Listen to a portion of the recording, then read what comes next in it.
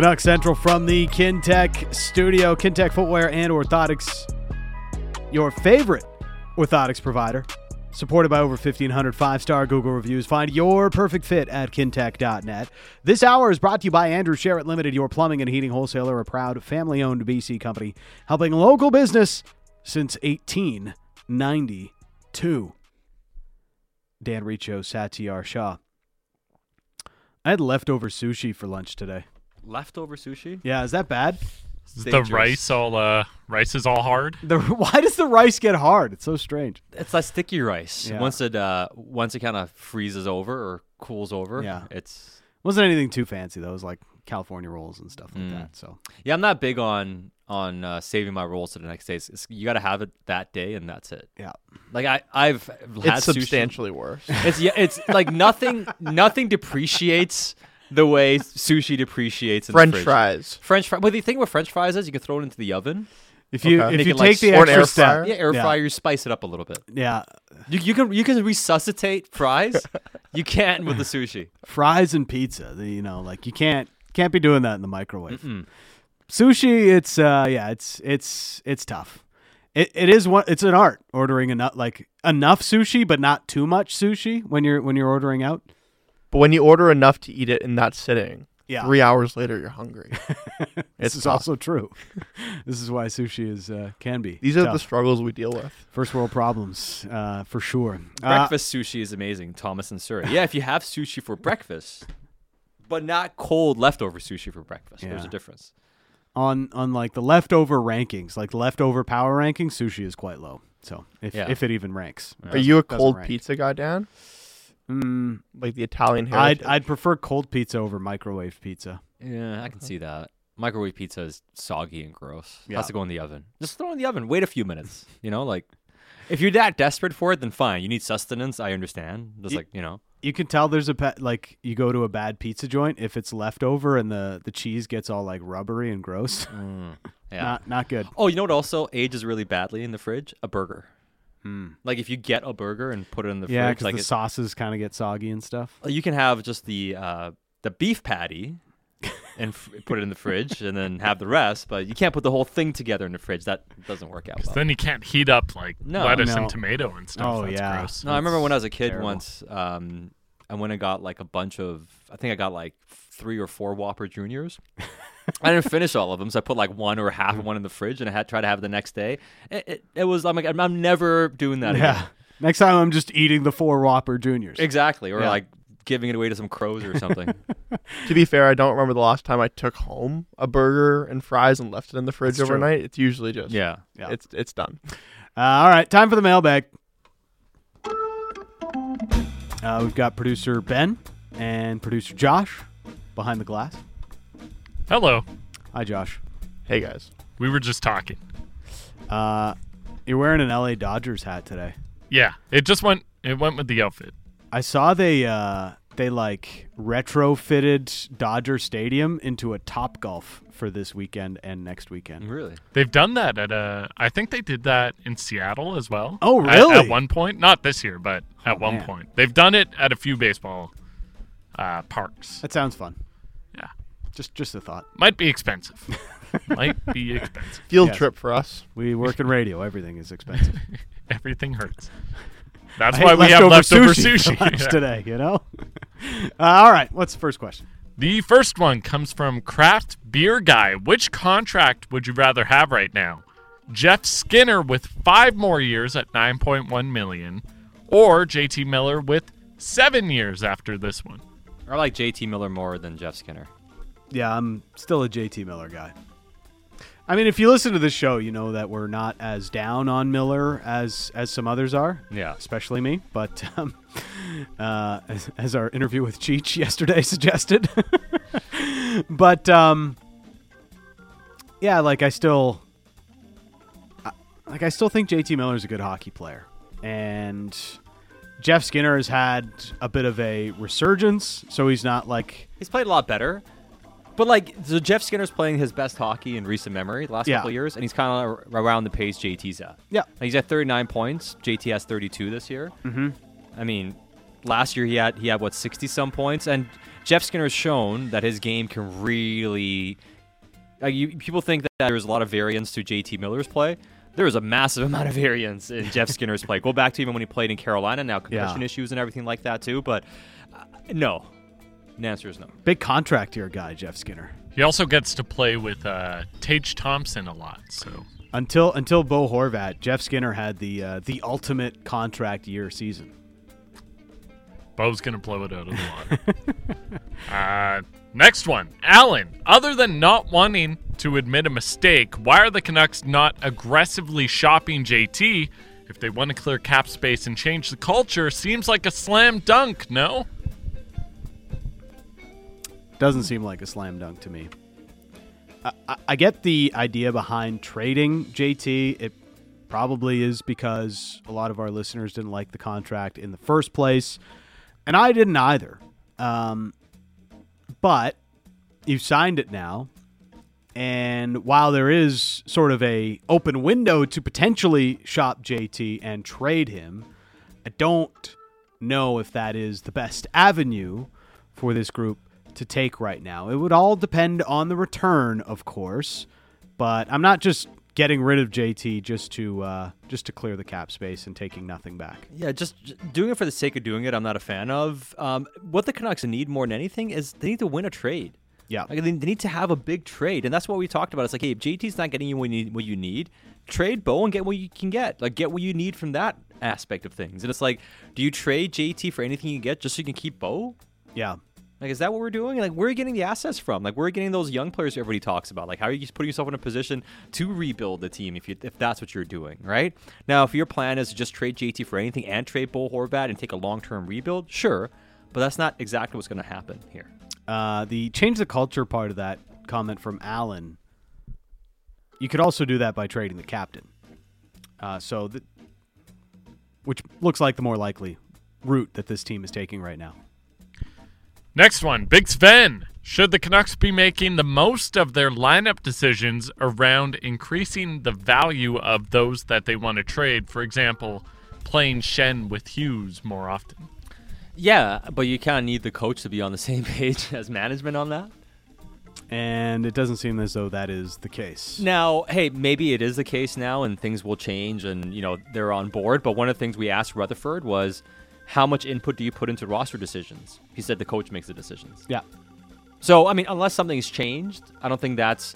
And usually those things can happen, but it's when there is a good rapport between the coach and the management team. You're on the same page and you do these big picture things. Not to say that they may not mention things to Boudreau that he should be looking to do, but I still think it comes down to Boudreau, at least so far. It's pretty obvious Boudreau is the guy making the choices, just given, how he is adamant on trying to... find anything that works, loading up JT Miller with Elias Pettersson last night, the way that he was coaching the end of that game. He's still coaching to get this team to the playoffs, and so he's going to do what he thinks is the best avenue to get them there, and I would imagine he sees Schenn as a nice safety valve for Travis Dermott right now, even though that might not be the best for Luke Schenn's trade value at the trade deadline. Hoffman. What could the Canucks reasonably get in a package for Quinn Hughes? Ooh, reasonably get. I would say you'd have to get, well, we've talked about this, 3 premium assets. You have I know some of our listeners dispute the fact that Quinn Hughes is a top 10 defenseman in this league. At the very least, he's on the fringes. So has the potential to be there. Like, he's not playing at that level this season, but he has a potential to be a top 10 defenseman. He was there last year, for sure, at least for me. And, you'd have to get a massive, massive haul for that. 2 big prospects plus a first. Well, not even prospects, but real players, like high-end players, like we talked about with Nico Hischier and Simon Nemec, as you mentioned earlier in the show. That's what that's something along the lines. And I don't know if that's realistic, though. Now, if a team is going to overpay for Quinn Hughes and make it worth your while, it probably would be New Jersey Devils. Yeah. You have the Hughes brothers there. Jim Hughes is tight with Tom Fitzgerald, the GM of that team as well. Do they feel like they want to reunite the Hughes family? And is that a team that has extra incentive to overpay to get him? Seems to be a lot of connections with the Canucks and Devils over the last 12 months. There's been some. Next question. Ernest, if the Canucks win the second overall pick, what would you give up to move to the first pick to get Bedard? Nothing, because it's not realistic. Yeah, you're not. You can't. There's nothing. I mean, There's nothing that the team getting Bedard would take to move down one spot in the draft and take Adam Fantilli. But, like, okay, so let's say you have... Look, I get it. I get the question. But it's not happening. no, it's not. So you don't think a team would take second overall Quinn Hughes, Thatcher Demko, Elias Pettersson for Connor Are we Connor living Bedard? in fantasy land? Well, yes. No, It's number a- one, I think the main reason they may not do that is because I don't know if a team has a cap space to take on like $25 million Yeah, in contracts, right? So I Yeah. think that's the big thing. But I mean, sure, there's always a trade you can work up and be like, hey, would you take this? But given Connor Bedard's value and the first overall pick value and how people view him, I just don't think there's a realistic trade out there that they would say yes to. Like Bedard, not only from a hockey perspective, but he's at the point where he's good business too. Like most first overall picks, Slavkovsky last year, not changing much for Montreal. I mean, they're selling out the Bell Center no Yeah. matter what. But let's say Slavkovsky's going to Arizona. Is he helping sell tickets? Not necessarily, but a player like Connor Bedard, He would save the franchise. he fills a building, man. That's the hype around this player. So from a business perspective and a hockey perspective, it just doesn't make a ton of sense. Okay, next question. Oz, how much credit do you give the organization / management for landing Kuzmenko? I understand it's a free find, but does landing a point-a-game player on an ELC for free while the Canucks flounder not showcase how far away this team is from actually doing anything meaningful? I feel like those are two separate questions So in a way. I think there was a question and a comment. Is that Yeah. what it was? Yeah, I a guess question and a comment. So we'll leave the comment. It's fine. You're allowed to make the comments. The question, I think they do deserve credit because Patrick Allvin has known about Kuzmenko for a long time and worked that relationship for a long time, and he's been active on it. And the Canucks, they traveled. I mean, they flew out to see him and his agent, and then Kuzmenko and his agent Dan Nielsen came to Vancouver as well. So they really put their best foot forward to get Kuzmenko here. So I think they deserve a lot of credit. Kuzmenko obviously had Vancouver in his sights, but he could have gone to a number of different places, and the Canucks sold him on it. I think the most important part of what the Canucks did to get Kuzmenko is essentially they won him over every other team in the league. Like they how many times under the Benning era did the Canucks lure a player without having to overpay in free agency or something to that effect? Here was a player that had his pick of the litter in the NHL, coming in on a 1-year, basically free contract that any team would like to take a chance on. And not only were you on the short list, but you won over the Edmontons and all the other teams that were trying to land Andrei Kuzmenko. I mean, to me, that at the time, it said a lot about this management group, and it still does. And also, putting him in a position to succeed, that helps too. They had success with rook college free agents, the previous regime. Like, the guy Stetcher was from here. They signed some other guys, too. Yeah. So that's where they had a lot of success. But a player like Kuzmenko, you're right. Like, that, not a lot of those guys came across anyways. Mm-hmm. But, yeah. Next one. Peter, what happened to Jack Rathbone? He's in Abbotsford. He's got 5 points in 12 games in Abbotsford. Yeah, he's been sort of in and out of the lineup with injury as well. So, still a tough go for Jack Rathbone right now. Yeah, and so I've been asking around about his play, and I think there are some positives about his overall play. I'm interested to see what happens with him next season. Yeah. And I think they kind of want to change the environment in Vancouver before bringing those young guys back in again. I think a lot of those young guys, we've talked about Höglander and Podkolzin a bunch, but that factors in with Rathbone. I wonder, because we've talked about Travis Dermott and his potential future with this team. Mm-hmm. And as long as Quinn Hughes, OEL, and Dermott are around, there's sort of a roadblock for Jack Rathbone to get back to the NHL. Yeah. You could play Dermott on the right side, but something's going to have to give. Yeah. Somewhere something's going to have to give. Sonny, is Connor Garland a likely buyout candidate this summer? He's a candidate. I don't know if he's likely. If we were to power rank the likely buyout candidates for the Canucks, is Connor Garland in the top 3? No, not in the top 3. So, who would it be then? There's probably, off the top of my head, I could think of Pearson. We've talked about OEL. That's not a realistic one. Yeah. Too early for OEL at this point. The easiest one is Riley Stillman because you're only paying 1/3. It's like the Virtanen buyout. Yeah, it's nothing. It's not a lot. I mean, it's not like it's nothing. It's I think it's like $200,000 or $400,000 total for the life of the contract. So basically, you get a $200,000 cap hit this year and a $200,000 cap hit next season for the player. But you're saving the majority of that contract. And given how he hasn't been able to play, I mentioned when the team organized when they acquired him that there was some hope that if he plays well, they can flip him at least for something. The way it's going, that's probably not likely. You can bury the whole contract in the minors if you wanted to, but it's more about the cash savings. Right. Where you're getting $1.1 million in cap space, which is the same as burying him, but you're getting $900,000 off your books, and you can sign an equivalent player in free agency for making like on a 2-way contract, making $300,000 in the minors or something, $700,000. So any way you slice it, you're going to save a few $100,000 on your books if you buy out Riley Stillman, and why not consider that? So I think he's pretty high up. Yep. The guy that I'm most curious about, and it all comes down to his health, is Tucker Poolman. Because I wouldn't be shocked, guys, if Tucker Poolman is healthy and gets cleared, that he gets bought out in the summer. Like, we keep hearing about buyouts. Who are they buying out? That's the one I look at and say, if he actually gets healthy and they can buy him out, he would be a candidate that makes sense. So you save quite a bit of money if you buy out Tucker Poolman on his contract as well, because he has no signing bonus money. So if you buy out Tucker Poolman this offseason, if able to, it's only you get a $2 million cap saving. Yeah. So $2 million this year, $2 million next season, then it's $1 million on the books the following 2 years. But for next year, if you buy out Stillman and you buy out Tucker Poolman, that opens up $3 million in cap space for you. It's a pretty good player you could get. Yeah. Or at least some flexibility for you to do some stuff. So people wondering, how do you bring Kuzmenko back and how do you bring Horvat back? Right now, the Canucks have what?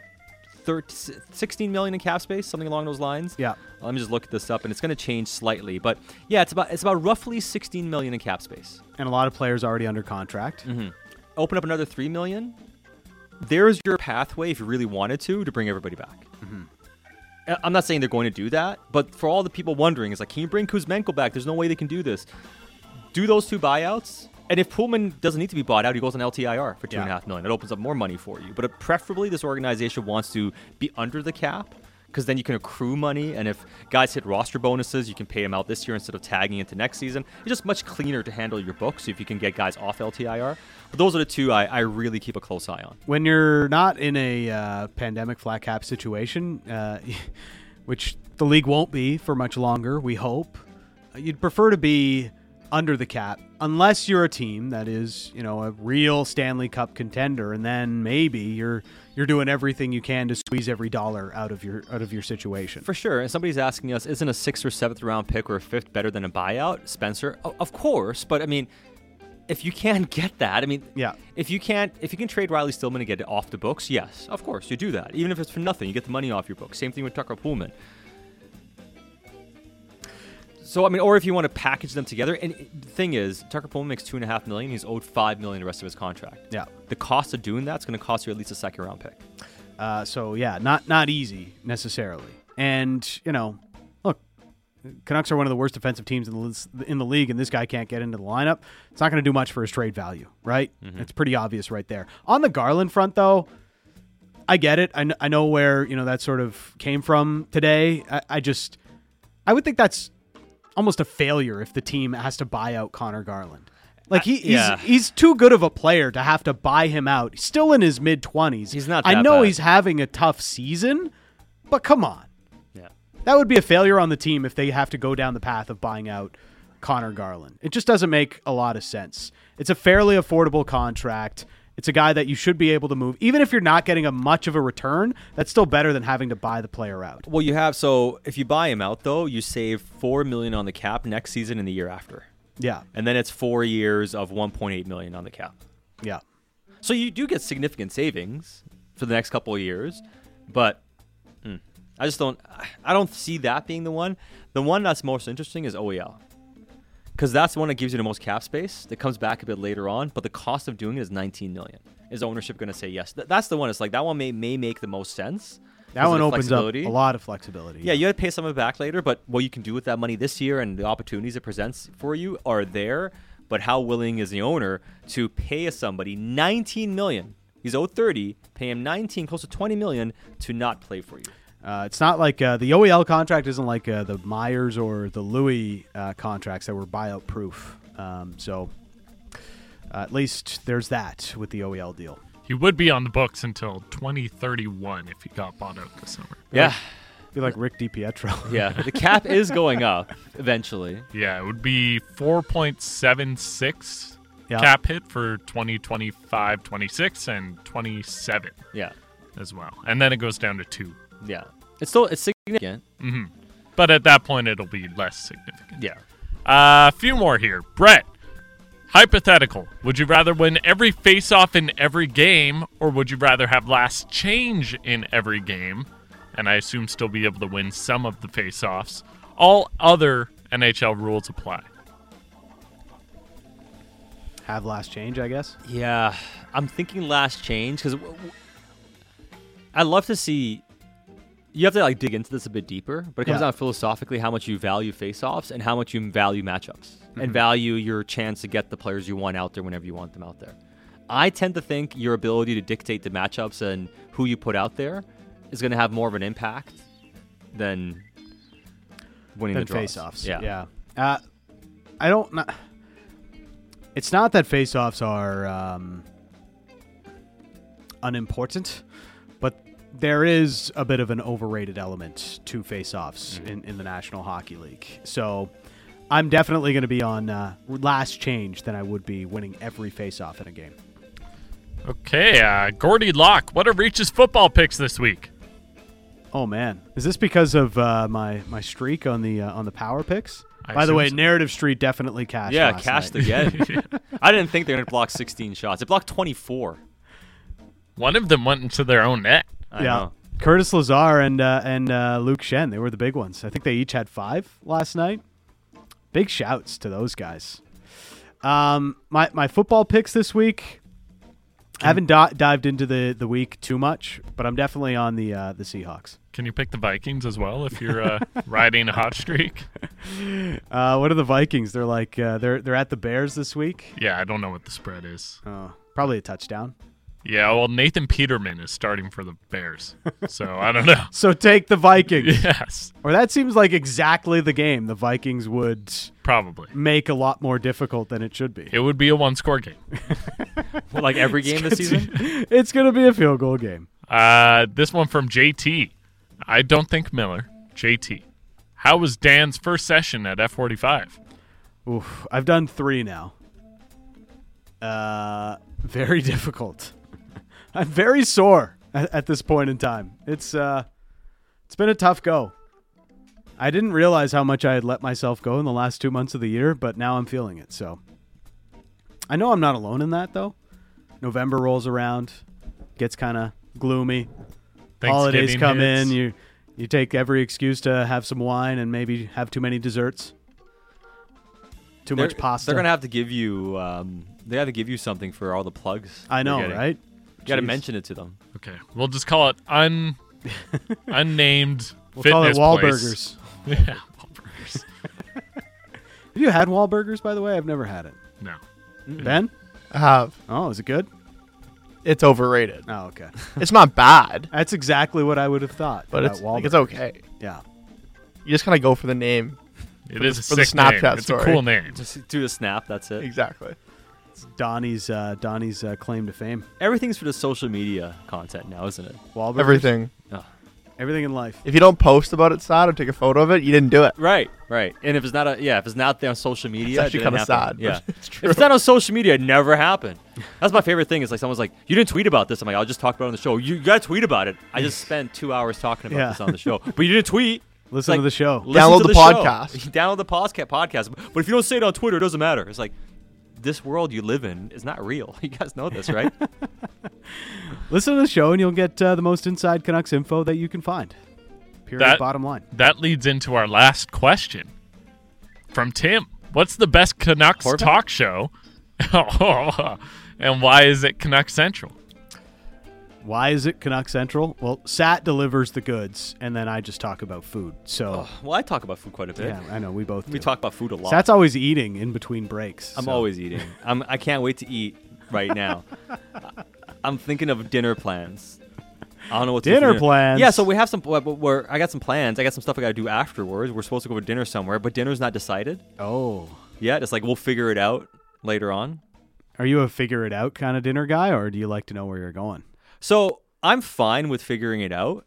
The only issue is when you haven't figured it out, and Yeah. it gets later on, and then you start getting hungry, and then you start getting cranky. It's like a recipe for disaster. Yes. So that's what I'm afraid of. Yes. It's like, hey, yeah, sure, let's go and do a few things, and let's get some stuff. That is like the biggest mistake I make every Euro trip. You know, you're like doing stuff, you're sightseeing, Yeah. and then you get to a point where you're like so hungry, you just find the first place that's eat. next to you Yeah. to eat, and it's like, man, It's not good. Yeah. I'm in sneaks Italy up and I on just ate at a restaurant that's worse than places I could go to in Vancouver. What am I doing? What am I doing? It's cost me how many euros? Are you a check the menu guy before you go to a restaurant? Absolutely. Yeah, 100%. Oh no! Why? Like 10 out of 10. So you don't like the element like, of surprise? My buddy texted me, is like, hey, we're going for dinner with this group of 6 tomorrow night. And I was like, okay, where's the restaurant? Someplace on Commercial. And I haven't been there. So I immediately Google menu. I know what I'm getting. I know There what you cocktail I'm getting. Oh, I'm wow. I'm dialed in. See, I don't go that far, but if I'm trying to choose where to go and I don't know a place, I will check it out. I'll check out the reviews. Reviews are big for me. Yeah. Check out the reviews. You got to see like have there been rats in this place recently or something I don't know about? You know, like Yes. you check that out. There might be something pretty big you may want to be aware of. Google reviews are big in my decision to go to a restaurant or not. I'm a big show up and figure it out guy. Yeah. Because I every menu I can usually find at least one thing that Yep. if it's not a risky option, I can find a safe option. I want to know what the specials are. You know, I'm not just like a. What's your soup of the day? See, the specials. So specials can be good, right? Like Yes. especially if you have like weekly things, like hey, Caesars on Tuesday, whatever. Like those things are good. But sometimes when I hear certain specials, I'm like, are they just trying to get rid of this stuff? Is that why it's a special, or is it actually a special? You know? Wow. The worst soup you've ever heard of is the special today. It's like that scene from The Big Short, and they have the late Anthony Bourdain talking about like making this seafood soup, and it's like, well, all the leftover stuff. It's like I can't throw this away, so we throw it in and make it a soup. And he was talking about how like that's what they Yeah. were doing with the mortgages. It sounds like my my nonno. He was it's so gross. But like at the end of the week, he would just take all the leftovers in the fridge, throw it onto a pan, and make his leftover meal. Yeah, like a leftover stew, Yeah. or like a soup or something along those lines. Yeah. Yum. Yum. Like like refried beans are just the beans that were left over that they refried the next day. Like that's what Yes. refried beans are, right? Pretty much. It's Saturday and you're throwing the Monday stuff in there. Like, Yeah. ah. All right. Coming up, more on Canuck Central. That's next on Sportsnet 650.